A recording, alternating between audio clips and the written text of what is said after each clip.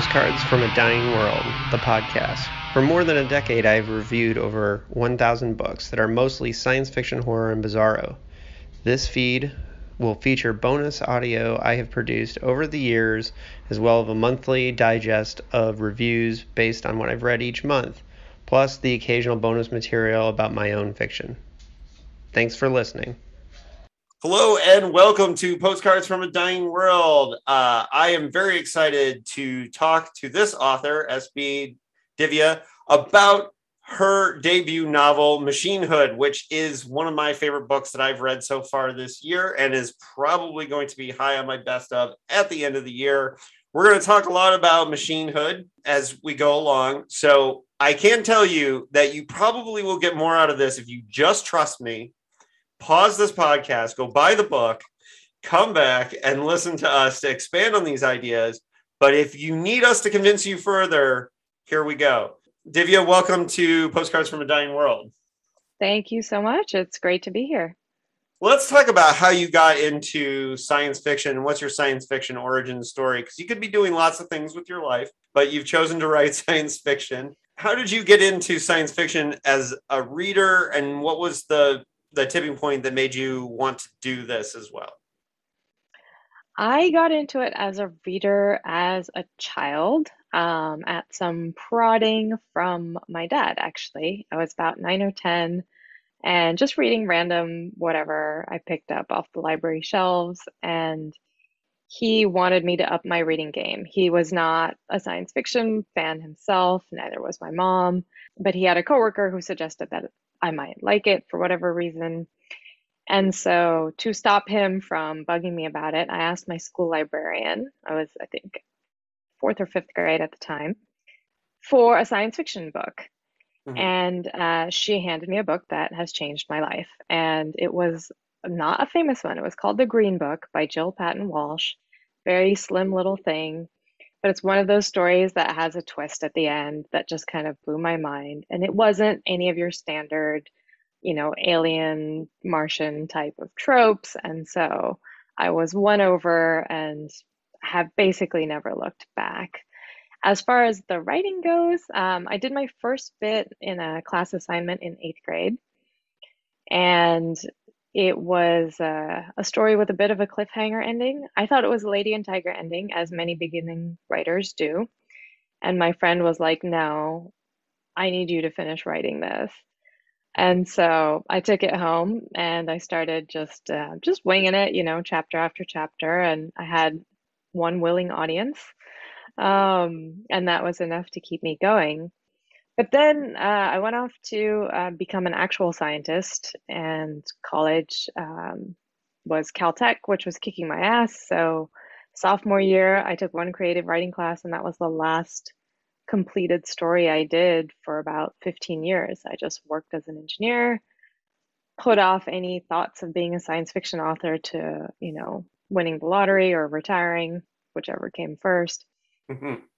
And then about 8 years ago, decided that I didn't want to wait until I was retired or winning the lottery, that maybe I should start now and make time for it. And so at that point, I got serious and said, okay, I'm actually going to submit and try to publish. And I started in short fiction because I had a kid and a full-time job. And I've kind of worked my way up to now having a full-length novel out this year. Right. And we'll talk about that science background because I do think that that's important, especially when we're talking about Machine Hood. After Green Book, right? And you had to have had other authors that you delved into, or ones that sung for you, that continued to blossom this passion. What are some of the names of the authors who really influenced you during these early reading years? My biggest influences were Frank Herbert and C.J. Cherryh. Mm. I also loved Joan Vinge's books. Her novel Scion was like the first book that ever made me cry. I think I was 12. That's awesome. Like actual literal tears. I was like, I didn't know this was possible. And I also liked Asimov, especially at that age, for his ideas, which I continue to think are very good. Though prose-wise, as an adult, I prefer Bradbury if I'm going for, Mm. classical age science fiction. Yeah, and then I mean Frank Herbert and C.J. Terry, like I have devoured their entire over as wrote papers on Dune for high school English class, like any excuse I could get to dig deeper into either of those authors. And Mhm. Satine was like my best friend through much of high school. I would just anytime I was grumpy, I would just sit down and read that book and just love spending time with the main characters there. Absolutely. Yeah, and those foundational authors are, and also part of the whole journey is some of these authors like Asimov, where you were really excited about them when you're young, but when you read them as an adult, you get a chance to, that can be one of the major teaching things for an author, is to see like, hey, I love this, but where can I grow as an artist and learn some things. I think revisiting some of those books are actually important to see like what they're missing, you Right. know, if you see as an adult. Yeah. Well, no, that's really cool. And so so the science thing, that you took serious being a scientist. You said you went to Caltech. What were you studying? Because I think that does play a role in the novel that we got, right? Right. Well, when I started at Caltech, I actually was on track to be physics and astronomy. Mhm. And then halfway through, I diverted to computational neuroscience, which is the part that plays a very deep role in everything in machinehood. So it was a really nice sort of integrated program where I could bring in physics, biology, and computer engineering. And so I've never been good at single-mindedness. I like breadth. I'm interested in everything. I'm more of either a dilettante or a Renaissance person, depending on how complimentary you're feeling. But I like breadth of knowledge, and so having a multidisciplinary major really worked well for me. And so I still love astronomy and astrophysics and the concepts of it, but I just as much love, the brain and electrical engineering and all the things we're building. And so I try to put those things together as much as I can, even in my work. Well, the fun thing about astronomy is, speaking as somebody who's a big astronomy nerd, and like all you really need to do that on your own is, I mean, you can do that on your own as a hobby. Lots of people do. Lots of Mhm. great discoveries are made by citizen scientists in astronomy still to this day. So it's Yes, absolutely. the night sky is always there for us. So that's one of those exciting things. So just as an astronomy nerd, I just for a second I want to unpack, how did you get interested in that? Was that through science fiction? Was science fiction what started that, or was it just looking at the night sky on its own? I think there was some inspiration from science fiction, and there was some inspiration from a research project I did in school on the life cycle of stars. And I was just absolutely fascinated with everything I learned, from the birth of stars all the way to neutron stars and black holes. And I suspect that some of the reason I chose that particular science project was inspired by science fiction and space travel. Hmm. But once I got into, just the physics of star formation and evolution, it stopped being about the fictional aspects, and I was just really, really fascinated by the science of it all. But Well, the when I same thing happened once I got into neuroscience. I was like, oh, like the brain is as much of an unknown as the distant reaches of, our galaxy or our universe. And so that also really, really fascinated me, just recognizing this was the 90s. And so it's like we knew certain physiological aspects, but there was a lot we just didn't understand as far as how brains work. There's still, I think, a lot that we don't understand as far as how brains work. And so I feel like in terms of scope of discovery as a scientist, there's a lot to be had in that field just as much as in astrophysics. I've had a couple astronomers on this podcast, and one Caltech one too, as a matter of fact, Konstantin Batygin. And when I talked to Konstantin about it, I kind of picked his brain about the idea that he learned multiple languages when he was young because he grew up, his family was Russian, he grew up in Japan, and then he had this opportunity. Then he didn't even care about astronomy or science until he got older, right? And I asked him if he thought that the ability of learning all those different languages, if that made him more pliable towards the sciences.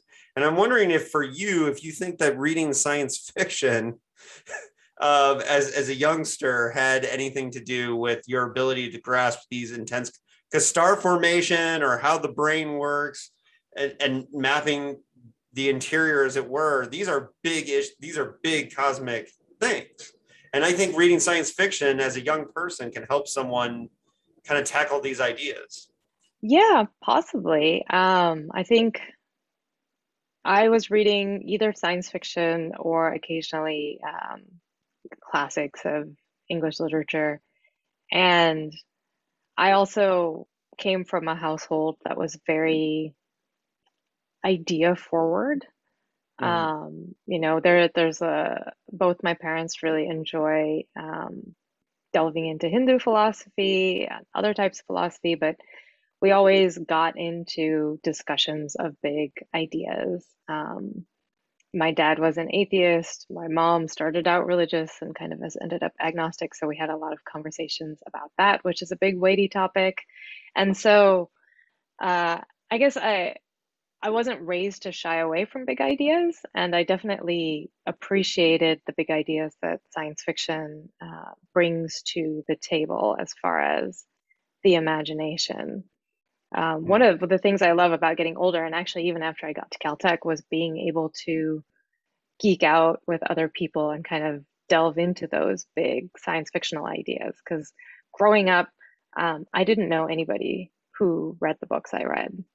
Mm-hmm. And so it wasn't till I found my fellow science nerds and then the internet that I really discovered how widespread, you know, fandom was for a lot of these things. But I was completely on my own. I just read it because I loved it, and I had, no one really to share that with until I was much older.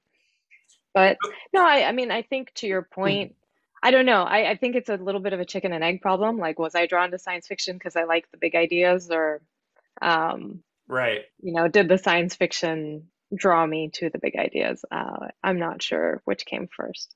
It's cool because a lot of times with parents like who are encouraging of these things, we get a big difference in the parents who just didn't care at all, right? Like my dad had this rule that he would buy me any book as long as I could convince him that I read it. And so when discussing with my political scientist father Dune or Foundation, like he never liked science fiction, but he understood why I got it because he liked talking about it through those ways. When you came home after reading these books, were you able to bond with your father on hey dad, you sent me this way and look at what I found, right?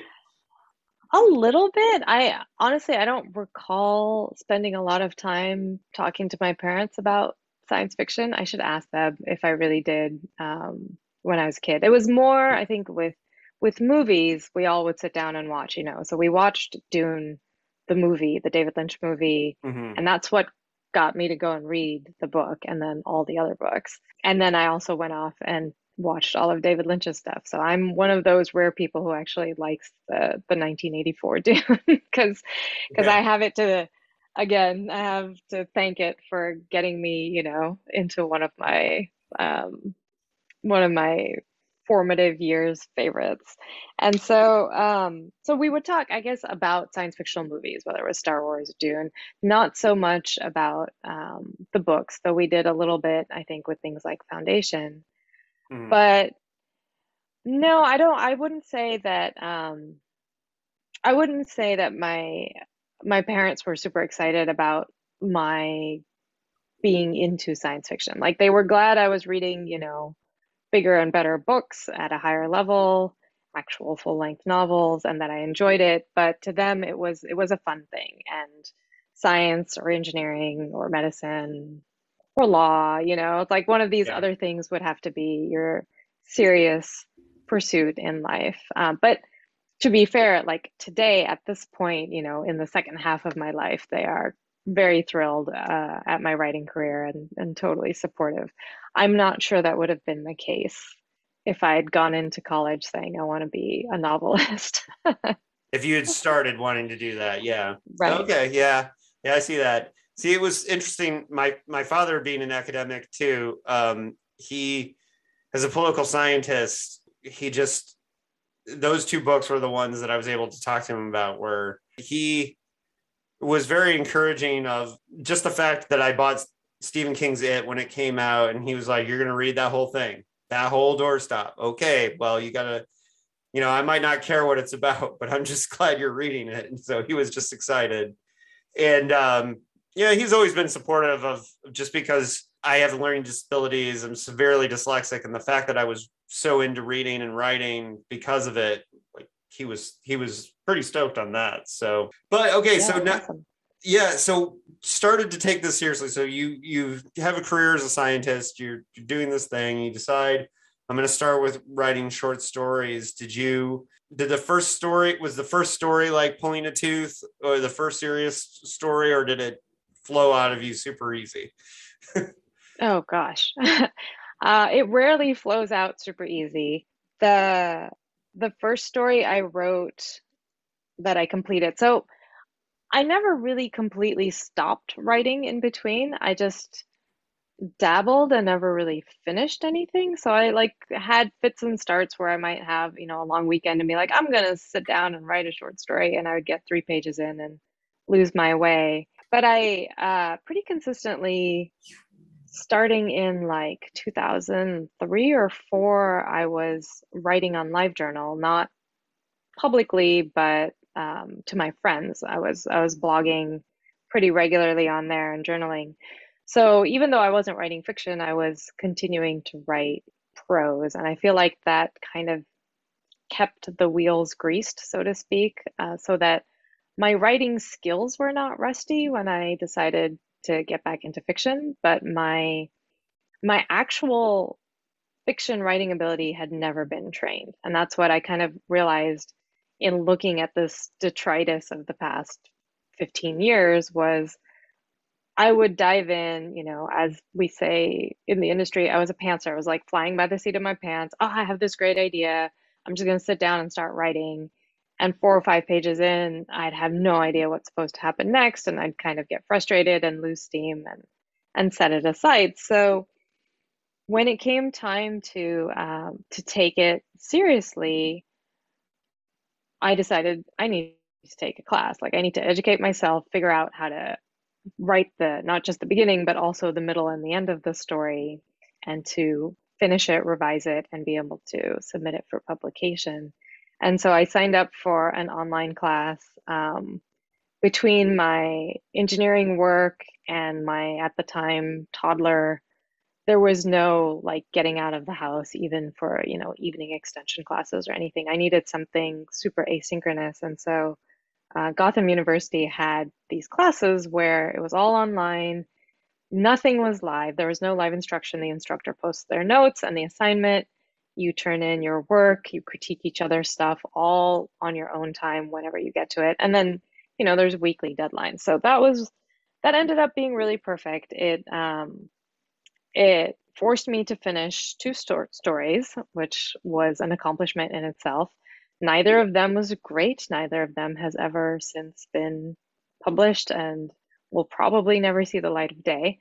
But But important for you, yeah, right? but it was a good milestone for me, and I learned a lot from that class, including, the practicalities of how to submit in the modern world. Because back in my high school days, the last time I had even considered sending something to a magazine, it was like you go to the library and you check out Writers Market, and it's like that's not how things work today. So so I really needed all that. And then after that, it was just a matter of practice.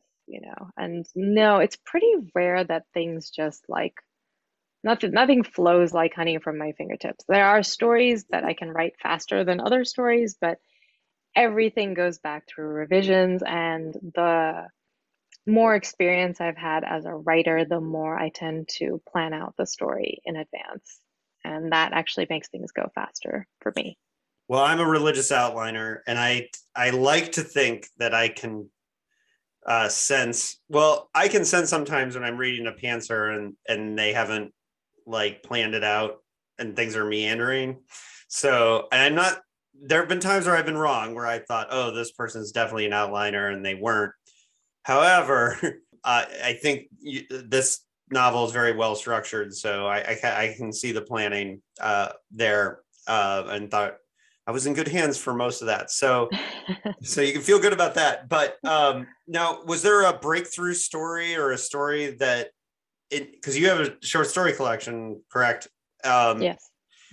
Which is on my list of things to read. I've just read Machine Hood, but is there a short story that you feel was your breakthrough or the one that you're most proud of before we get into Machine Hood? The one that was the breakthrough is my novella Runtime, which is included now in the short story collection, which is called Contingency Plans for the Apocalypse and Other Possible Situations. It's a long title. I like the title. It's a great title. Yeah, so that short story title was for a story that came out in Uncanny Magazine a few years ago. But Runtime, I think, was what kind of, I would say, was my breakthrough in terms of getting a lot of notice from other people, other writers, people in the industry, editors, and readers to some extent. Because prior to that, I'd had, I think, 3 like flash fiction pieces, which are, 4 or 5 pages long. They're very short. And this novella came out as a standalone book. It's very short. It's like 120 pages, so it's not, it's not what you would think if you're like, I'm going to buy a book. This is a very slim volume. But it was nominated for a Nebula, and that, gets you noticed. So that would be what I would say is my breakthrough. I don't know what I'm most proud of. I mean, if I have to say what am I most proud of, it's usually like the last thing that I completed and sent out quite often. And so I feel like I'm still learning and improving, and I hope that I continue to learn and improve for my entire career as a writer. So ideally, each thing is better than the last one, right? Because right. You're always making that kind of progress. Now, readers are never going to agree with that because they're going to have their favorites. But for me personally, yeah, it's whatever I'm working on now is like the shiny fun thing, and whatever was last published was probably the best thing I've written. Well, I had this strange situation of the last book that I published, I wrote in 2010, and I've written like 6 or 7 novels since then. And that, for that reason, it hurts because I'm like, I know I got way better, including the sequel to that book. Sometimes you just have to let go and and be like, you got to be okay with the growth process that's out there, and eventually things will be found in their right order, And I've had books that came out before that I wrote after it, and so on and so forth. But it's just strange how that happens sometimes. You'll see when you're writing for longer and you have those. But Machine Hood is a debut novel, and I did not know that when I read it, because there's 2 ways that I read a book that I should let you know about, which is, one is that a lot of times I put a book on hold at the library or buy a book, and I wait a couple months to read it, so I forget what it was about, so I can go in cold. And I didn't read the Dust Jacket for Machine Hood. I didn't read your bio, anything. I just, at some point, I knew I was really interested in this book, and I put it on hold at the library, and it came in.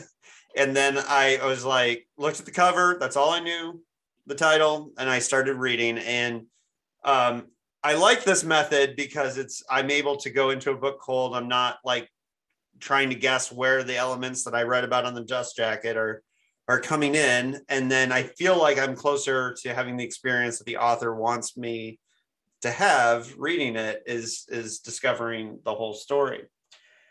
Now, as we start talking about machinehood, you have a history with robotics and AI, and I think that that's important before we get into what the story is actually about. Like, why you are in a position to write this book that nobody else is, and that is one of my favorite things when you find an author who has a unique perspective that can write. Nobody else could write this book, for example, right? Mm-hmm. Only Divya could write this book. And tell me a little bit about your background, because I think that's really interesting to the story of this book. Sure. So I took that computational neuroscience degree and went off to start working and earning money as an engineer. And my first job was in medical devices.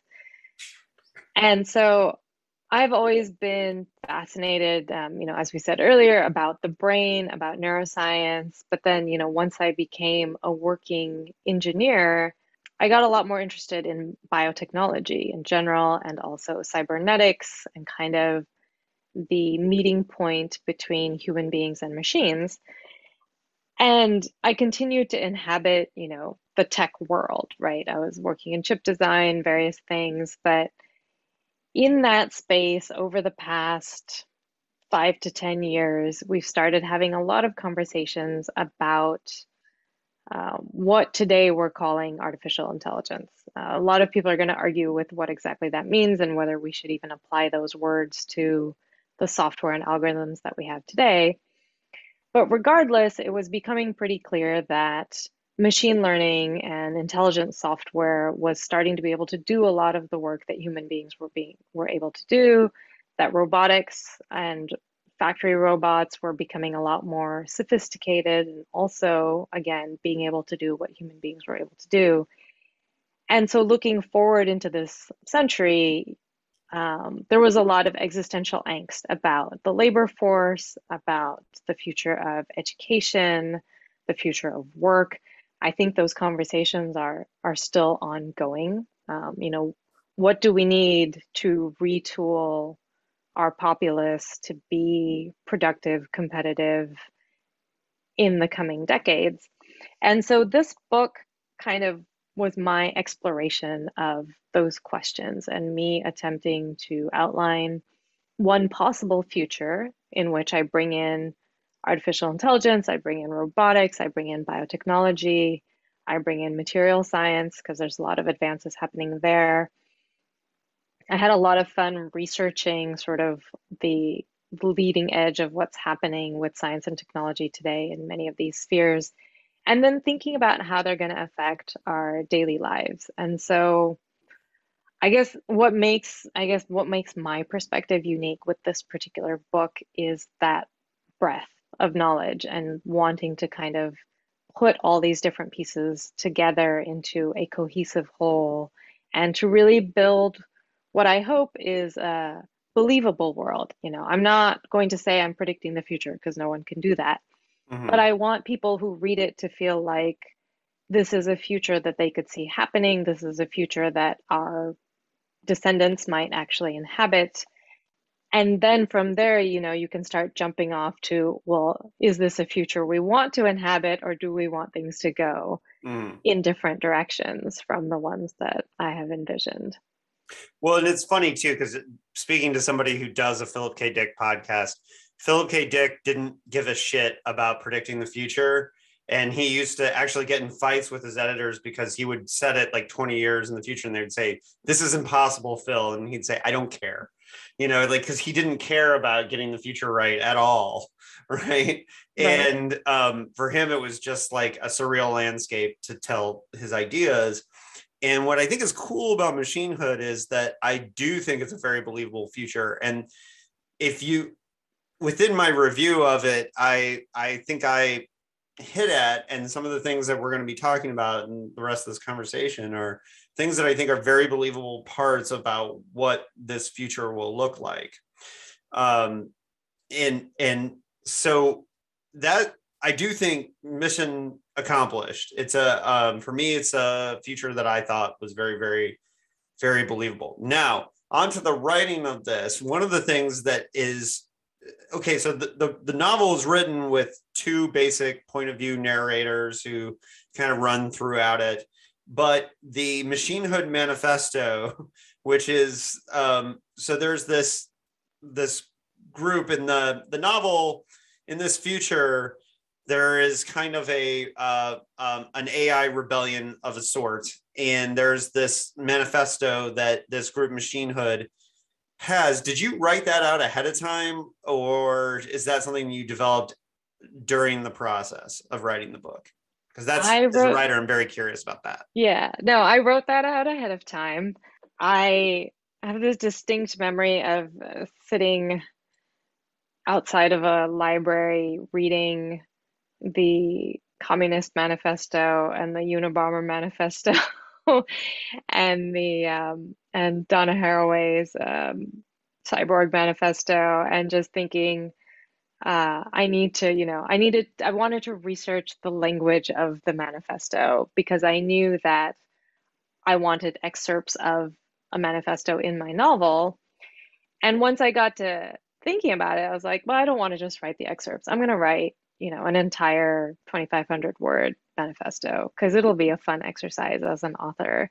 And it let me kind of inhabit the minds of my antagonists a bit too, right? What is their perspective?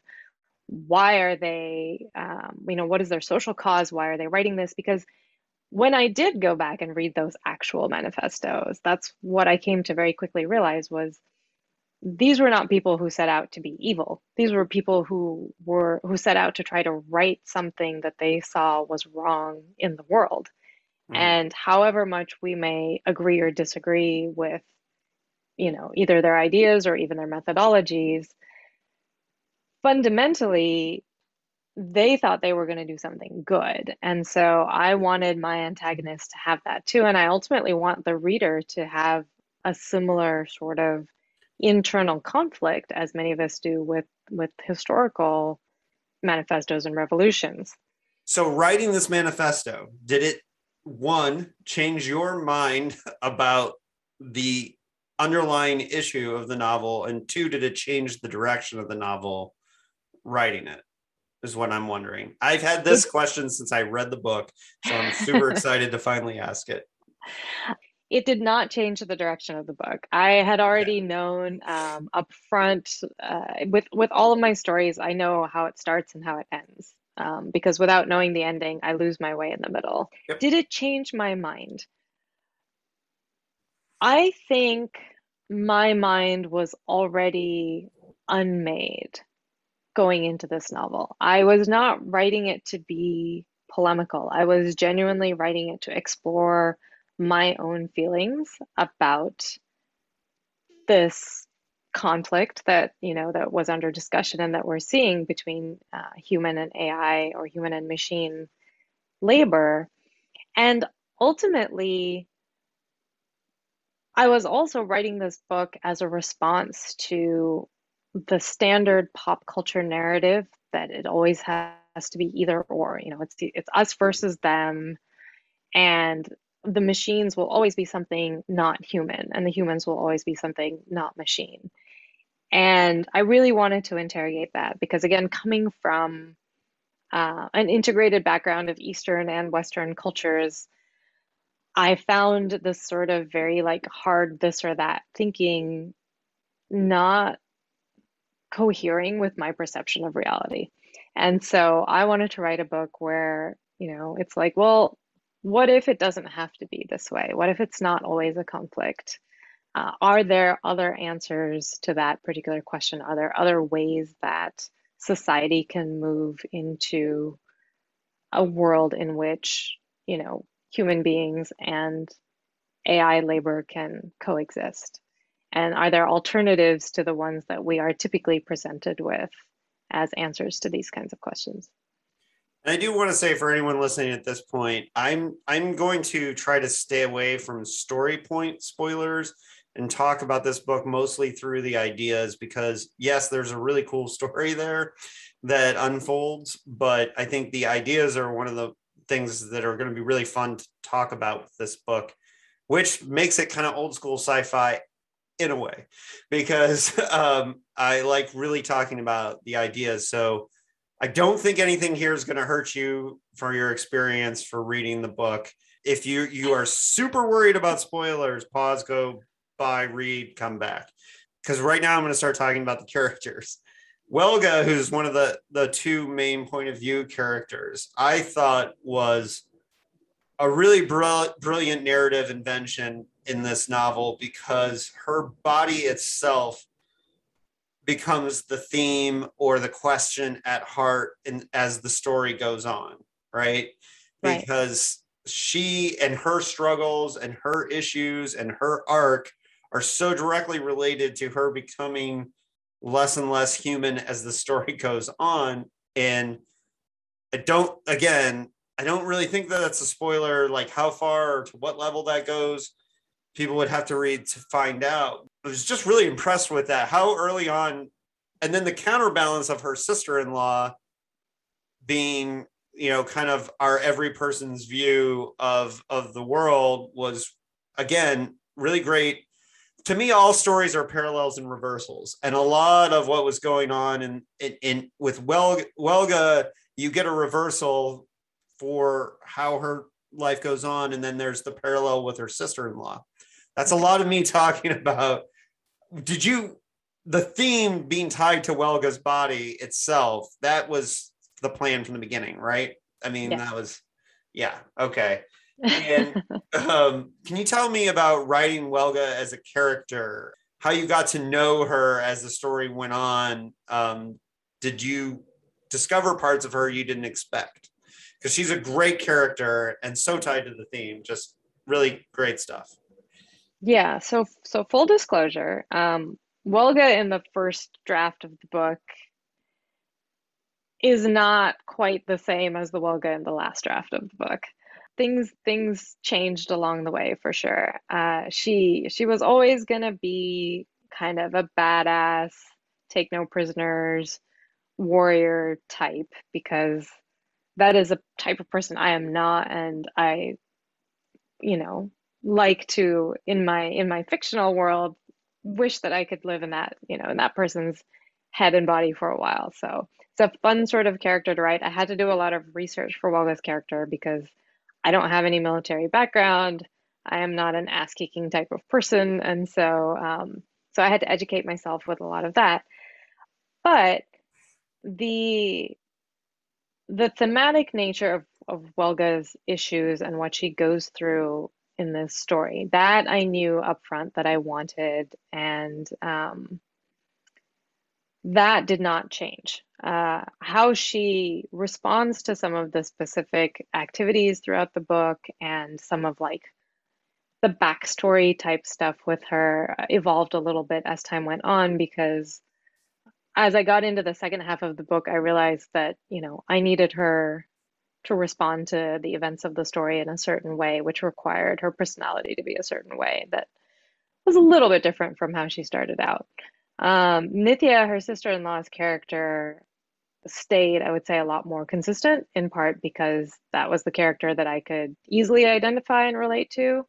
That has a lot more of me in it, and so Well, her she's character is more stable from the beginning. yeah, and Mhm. she's more relatable for the reader in general, and it gives something for us to tether ourselves to in the narrative, and very smart decision, storytelling wise. So and a good character. So Yeah, I also wanted to write her character because I feel like that type of character doesn't get shown in science fiction very much. Like we have a lot of Welgas, we have a lot of badass action heroes in science fiction stories, especially when it comes to stories with robots or AIs in them.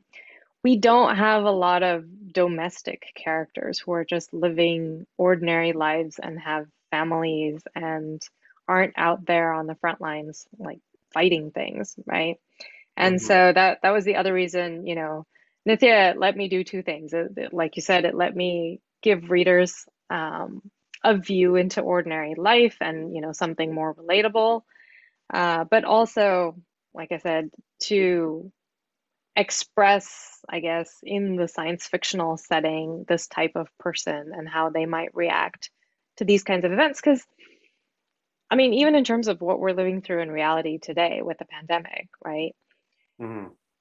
It touches every single person's life. Like it's inescapable. So no matter, whether you're in the hospitals, in the ICU, or at the highest reaches of government, or you're just, like you and me, sitting at home doing our thing, it's going to have an impact. And we rarely get to see that impact on the regular person's life and the small ways in which people get to do heroic things in times of crisis. And so I wanted that particular balance to be struck in this novel with the two different points of view. Let's talk about the world building, because the world building is really great. I love when world building is done with a scalpel, not a hammer, when it's not like really over the top. This takes place in the last 5 years of the 21st century. So you had a very specific time that you were shooting for. But one of the things that's really good is that we get really subtle moments of talking about the time that we missed in between. They're done very, very minimally and very subtly and done very well. Some of the technology that exists in this time, like the swarms and the bot swarms and the bot assistants and those things, are very important to the story, right? Because it's a technological future. But Right. when you talk about developing that technology.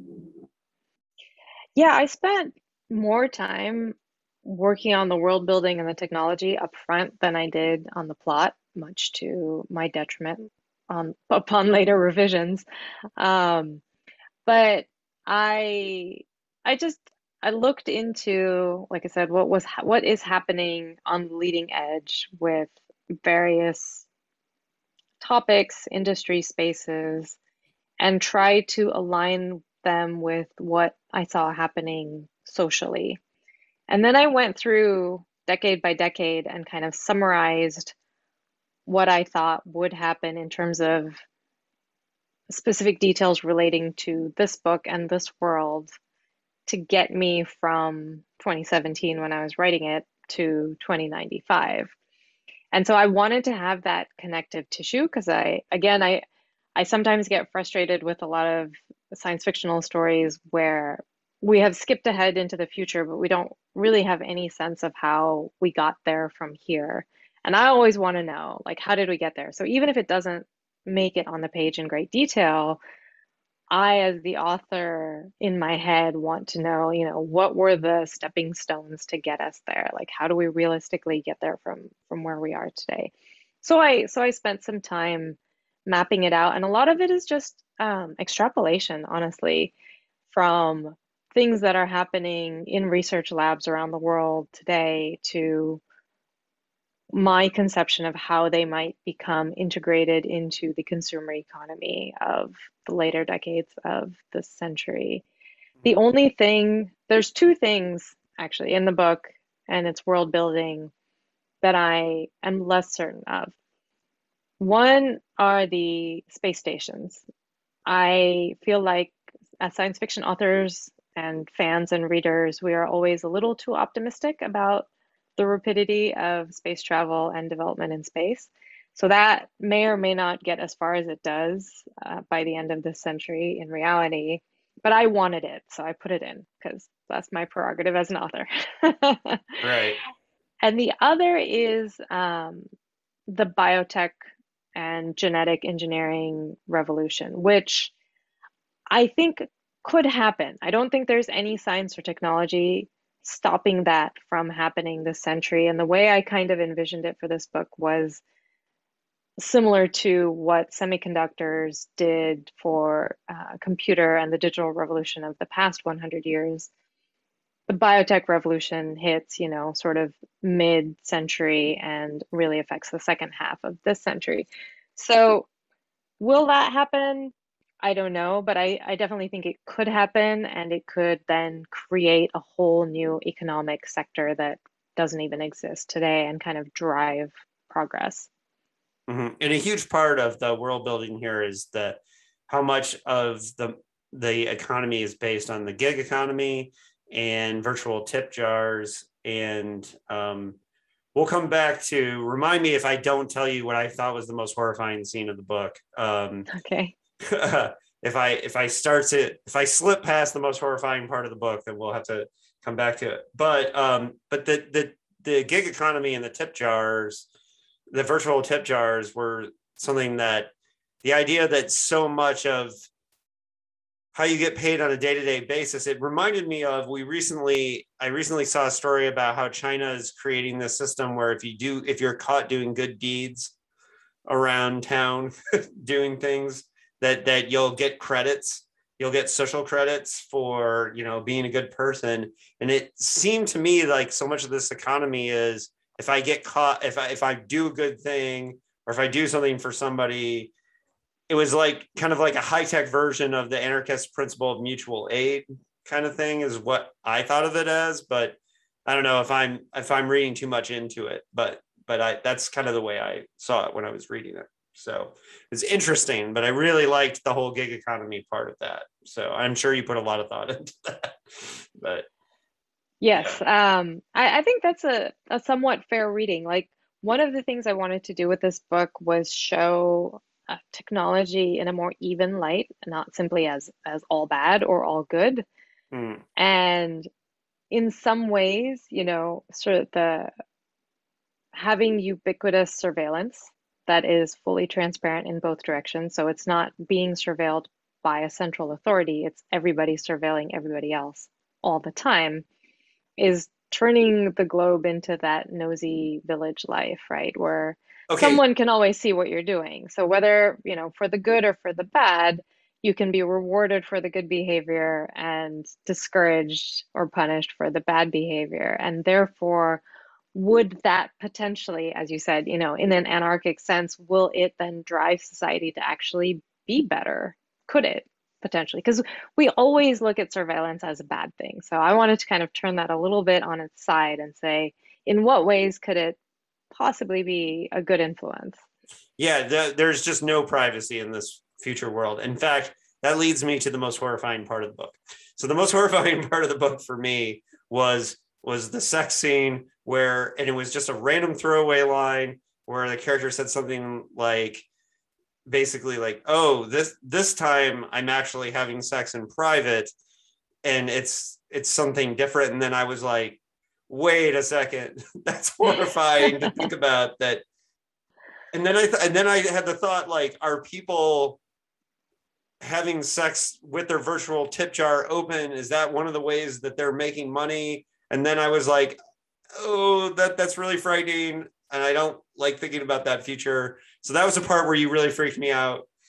And that was all world building. That was like one line that I know I pointed that part out in my review, basically saying, like, this was really horrifying. A lot of people will just read past that paragraph and not think about what was being said there, but it was really a horrifying part. So obviously you thought that out in the world building, but you were connecting that to the virtual tip jar. Am I correct? Because that's Mm-hmm. okay. 100%. Yeah, that was Yeah, no, horrifying. Yeah. that Yeah. was very, very intentional. I wanted to horrify people. And yeah, a lot of people find that the most discomforting aspect of this whole book is this complete loss of privacy and the fact that nobody cares, right? Most people are just like, yeah, I'm fine with it, whatever. I might, clean up some of the camera swarms on the threshold into my house, but a few will inevitably get in anyway. And some people just leave it open because more tips. And not just for the sex, it can be anything that you're doing at home. And I did Well, we this see intentionally. people post pictures of their food to get likes online, and it's just an extrapolation of that. It And, is. It is an extrapolation of that, and also the fact that throughout history, moral values have changed, and what is acceptable and not acceptable in public has also changed. And it's also not monolithic or monocultural across the globe, right? mhm. So, there are things that are acceptable in some parts of the world that are completely unacceptable in others. And so I really kind of wanted to challenge the notions of the reader to say, Mhm. this is the life you're comfortable with. What about a future in which everyone's comfortable with this thing that we all think would be morally horrifying, but everyone's totally fine with it because it's just that's how they grew up and it's not a big deal. Well, and it's interesting too because I, as a PKD scholar, and I chat with other PKD scholars all the time. So when I reviewed this book, I had one of my PKD friends ask me, "Is there anything in Machinehood that's super PKD?" And I mentioned that scene, and I said, "Well, PKD would do a whole novel about that, right?" But that was a part that was very PKD to me in a good way. And I was like, well, he would have built a whole novel out of that, but it was just one terrifying scene in a much larger thing. Right. But I mean that as a compliment. That was the thing that reminded me most of the guy that I spent all this time studying his work. Another thing that I thought was really huge in this book and was really important is before we get into the rights and the ethical debate of the novel, and I do want to get there. As you can see, I keep kicking that ball down the road a little bit because I want to do that towards the end. One of the other horrifying parts is that when basically the social networks, or when the internet goes down, as it were, there's a scene where the social media disruption, it has the effect almost of like the mushroom clouds in the day after, right? Right. And there's this part with I have it here. The roads are full of wrecked bots. People are sick and dying in the streets. No one wants to leave home because they don't have pills or swarms to protect them. And that was really one of the most powerful parts of the book, because a lot of people could say, oh, well, if social media was totally gone, how would things fall apart? But you actually had to envision that, right?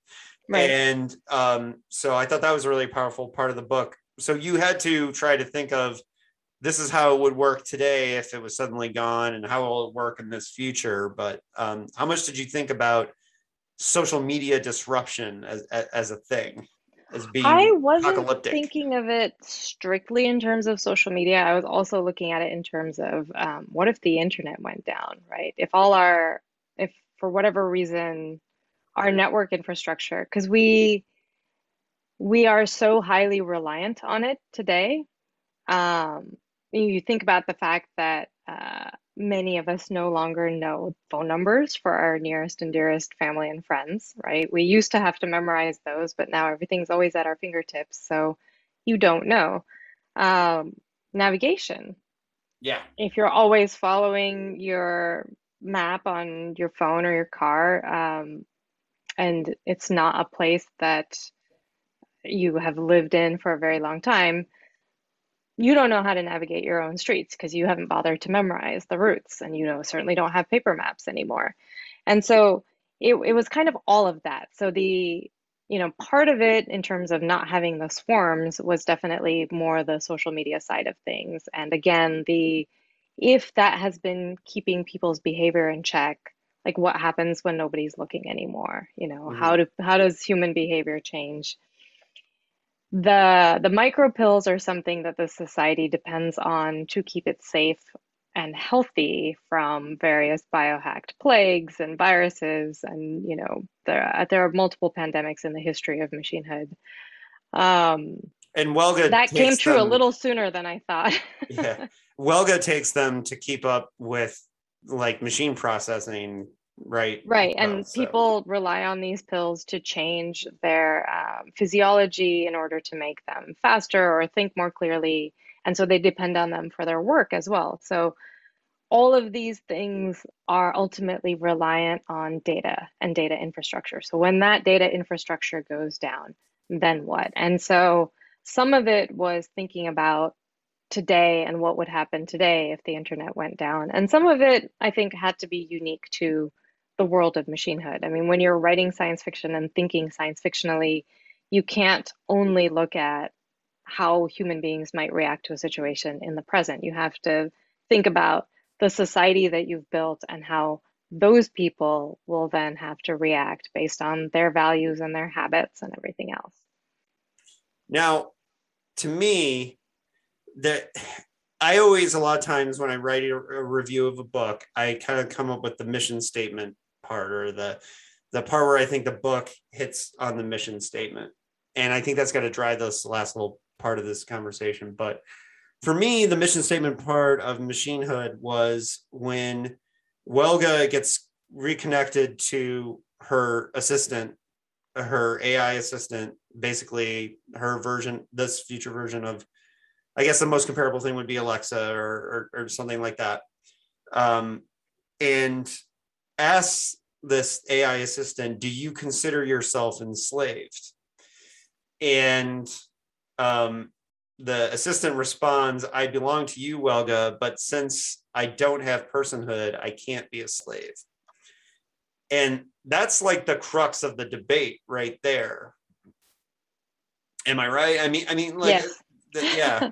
Yeah, and so that was a huge part of it. Now, Machinehood it puts a lefty reader of Machinehood in a uncomfortable place, because Machinehood as an organization is the antagonist of the story, and generally progressive sci-fi leaning readers are going to want to side with the oppressed. And I have to say, as somebody who I'm in my, I became vegan the year when Bill Clinton was 2 weeks in office. I consider myself an animal rights person, enough so that I've done it for 29 years, right? And so animal rights is really important to me. So I struggled, and I saw that you were in the manifesto. Machinehood was thinking about animals in that way, and I appreciated that.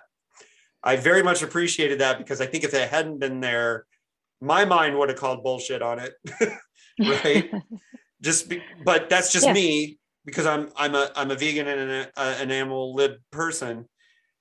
However, at the same time, being that I care about these things, the hard and the challenging part about it is I still think of AIs and I do still think of them as machines. And because I've invested so much of my life fighting for the rights of living, breathing creatures, the fact that they're living, breathing, sentient to my definition, that makes sense to me.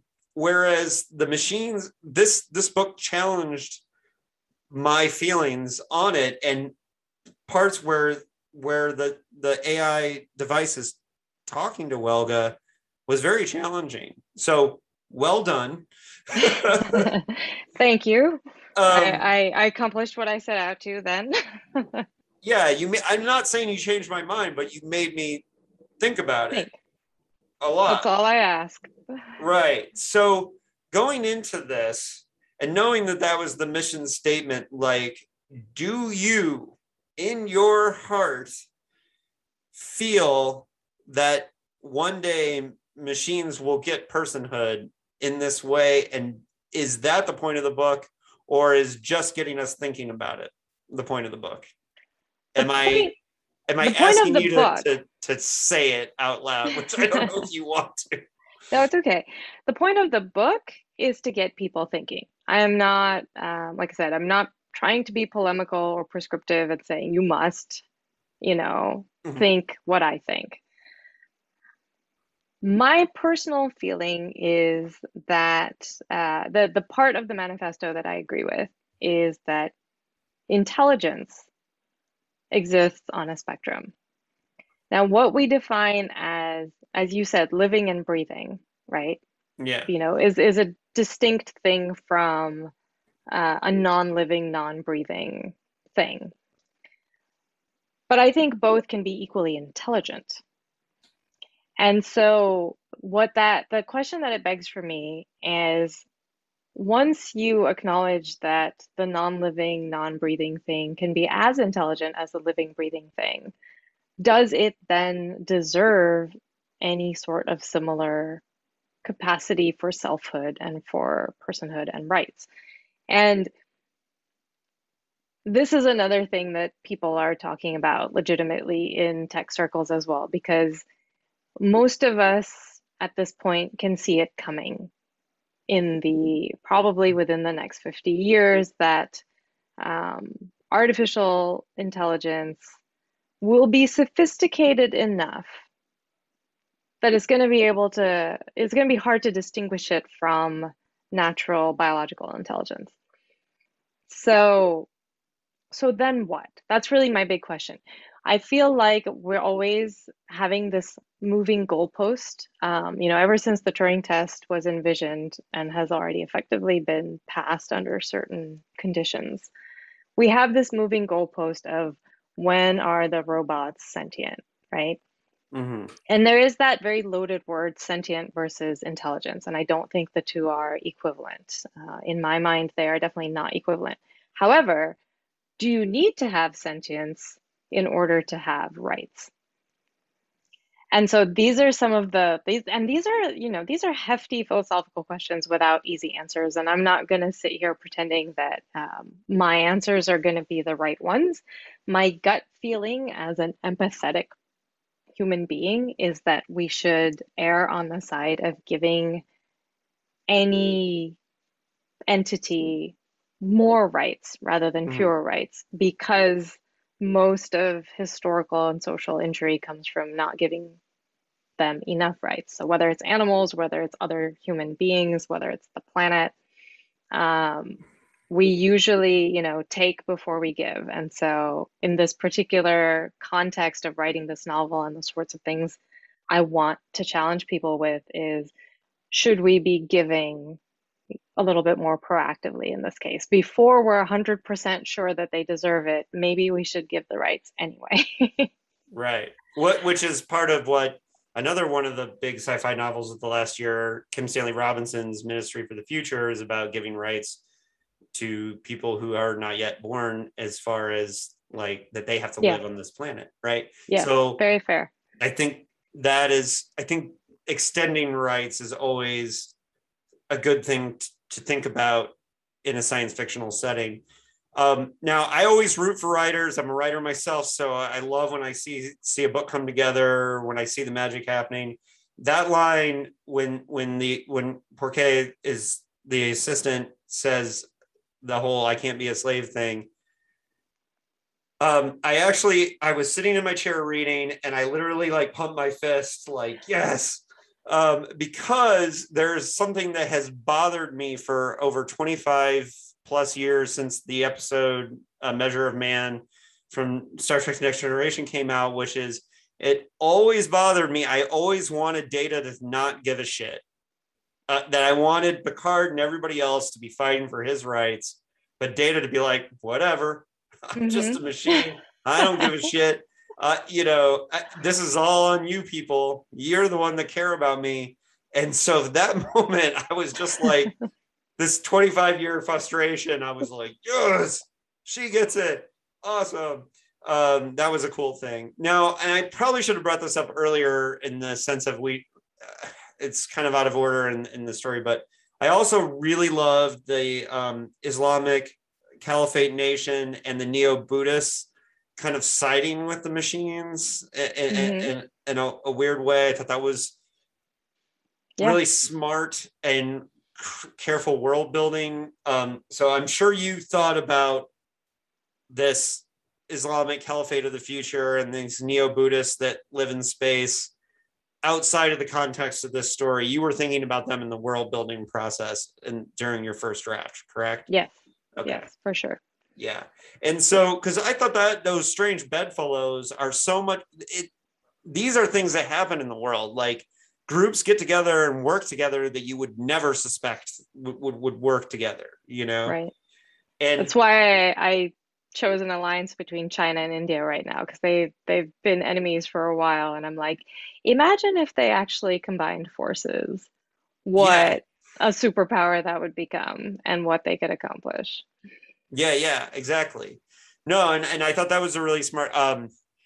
Last year, I haven't found anywhere to publish it yet, but I did a whole bunch of research on science fiction's attempts at tackling the war on terror, right? Mm-hmm. Including a couple novels that are set in future caliphate, and ISIS themselves make videos about envisioning their caliphate, like terrible, awful videos, but they're science fiction in a sense, right? Mm-hmm. And so they envision their world. So I think it's important that we as science fiction writers don't ignore that that's a part of the future. Sure. That we have to. So again, that was another like, yes, it's there. Really well thought out future. In fact, I recently said to one of my friends offline that I thought Machine Hood is one of the best 21st century world building that I've seen since maybe China Mountain Zhang. That one's I read China Mountain Zhang at the beginning of the pandemic, and it was really interesting when our economy was collapsing and people were fighting over toilet paper to read that book at that time. And so were you writing this, or were you doing the final proofs and edits at the beginning of the pandemic? Because that's what interests me about, because you said you didn't see it happening as fast with the pandemics, but No, all of that content was written before the pandemic happened. The only thing I was doing post-pandemic were like proofreading, copy edit type, like fine grained Okay. details, not any of the world building. In fact, the pandemic stuff I had in the very, very first iteration of world building research because I had seen people talk about the effects of climate change and one of the repercussions being new diseases and new pathogens and, possibly more rapidly evolving pathogens, and therefore pandemics were going to come. Like that's not my unique idea. Right. There have been scientists saying that for, several decades at this point. And so I figured I had to build that into the story again to try to encapsulate at least what we know today and extrapolating forward. Plus, it played very nicely into all the biotech and genetic engineering economy that I wanted to build, came as a natural offshoot of that, which also is happening a little bit faster than we're seeing. But yeah, it's kind of this push-pull, right? Like as you're seeing with our actual current pandemic, we threw money at the pharmaceutical industry and the biotech industry, and we have vaccines in record time. We have new therapies being tested in record time. And we will, I think, see, an outgrowth of new industries and technologies as a result of this that then expand into other spaces in society. Absolutely. Yeah, totally. Well, it's funny because I was recently putting together a list of books that came out during the pandemic that accidentally um, hit on the issues, and I added Machine Hood to that because along with Paul Tremblay released Survivor Song weeks into this. And Do he didn't you know when he wrote a pandemic book that it was going to be released in a pandemic. do you Um, have Sarah Pinzker's book, Song for a New Day, on there? yep. Okay. That Because one's that belongs interesting on because it there. came out just before, but also Josh Mallerman's sequel to Bird Box, which it came in an interesting way because there's so much debating over whether people should take the blindfolds off or not, became so much like the mask debate. And Mm, Josh didn't plan that.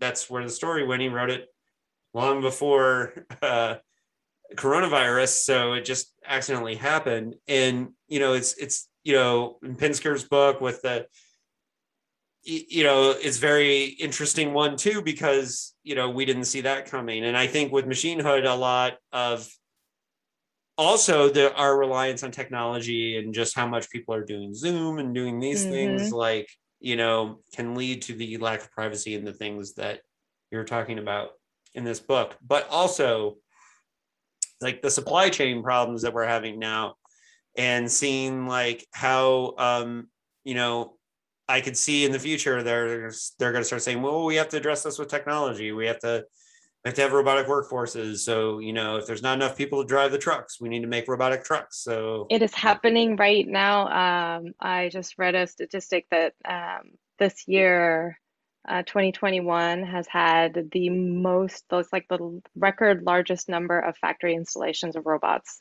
right, worldwide. yep, Um, exactly.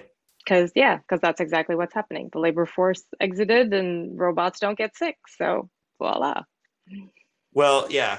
So, Divya, you wrote a freaking amazing science fiction novel. I love this. Thank And you. listen, I'm a retro sci-fi reader guy. Like, I read all the new stuff when I can, when I think it's really, really good. But I'm a guy that grew up in 20th century science fiction, and I have like a very soft spot in my heart for it. And I love when a new science fiction novel just speaks to me and saying to me, I want to read more new stuff that hits me the same way. So I really appreciate that. Where do you go from here? Because um, uh, this one, I don't want to put pressure on you, but this was a really great debut. And So the next one is a little bit of a reaction to this one because between Machinehood and Runtime, I have two very like solid hard science fiction near future stories under my belt. And if you read my short fiction, it tends across subgenre a lot more. And so for my next novel, I really wanted to write far future. Right. Still very philosophical. There's still a path from here to there in my head, but the next book I'm working on is set over 1,000 years into the future and involves post-human civilization and its intersection with human civilization. And there's still AIs and robots, but they've obviously progressed much further. And so, yeah, it's sort of my exploration of that space in our genre and looking at things. Again, I don't know, I like to look at things in ways that hopefully haven't been explored before. I'm still an idea person first. So it's still a very idea centric, heavy world building type of book with a fairly straightforward, but hopefully still interesting and engaging plot. Well, that's what I like about I like modern authors who you can tell they're a part of the modern world or the modern community, but they grew up reading the same stuff that I like when I can tell they grew up reading the same stuff that I did. It's like, I'm not saying that there's anything wrong with reading totally original stuff that doesn't have anything to do with the golden age, because there are some things that are great from that, but I just have a soft spot in my heart when I can tell somebody grew up on the same stuff that I did. So, and you can feel it in the books. And what I like about Machinehood is that it's a very modern science fiction novel, but I can feel the roots in it, is what I'm saying. So. Nice. Well, I'm excited to read what you've got coming in the future. I really enjoyed this book. I think the themes and the issues that it will cause people to discuss are really important. Is there anything I missed with Machinehood where you're thinking like, well, there's one other thing that's out there? No, I think we were pretty comprehensive. Yeah. Okay. There's a lot to talk about in this book, and I really do hope that it sparks a lot of interesting, conversations over Zoom or over BarCons when those start to happen more again, or wherever in people's living rooms. That's really all I can ask for. That brings me the greatest joy as an author of this particular book. Right. And I'm going to put it out there a bit more before I post this episode, because I want to give people a chance, again, to read it, that I'm really going to hammer home to my peeps that this, if they want to be a part of the discussion of my favorite books of the year at the end of the year, then they got to read Machinehood. So I really appreciate your time. Thank you for bringing up these issues and bringing them to science fiction. You've done incredible work, and I'm sure I'll want to talk with you about the next one when that comes out. Fantastic. Thank you so much. All right. Thank you. And we'll see everybody again next episode. Thanks for joining us on Postcards from a Dying World. Bye.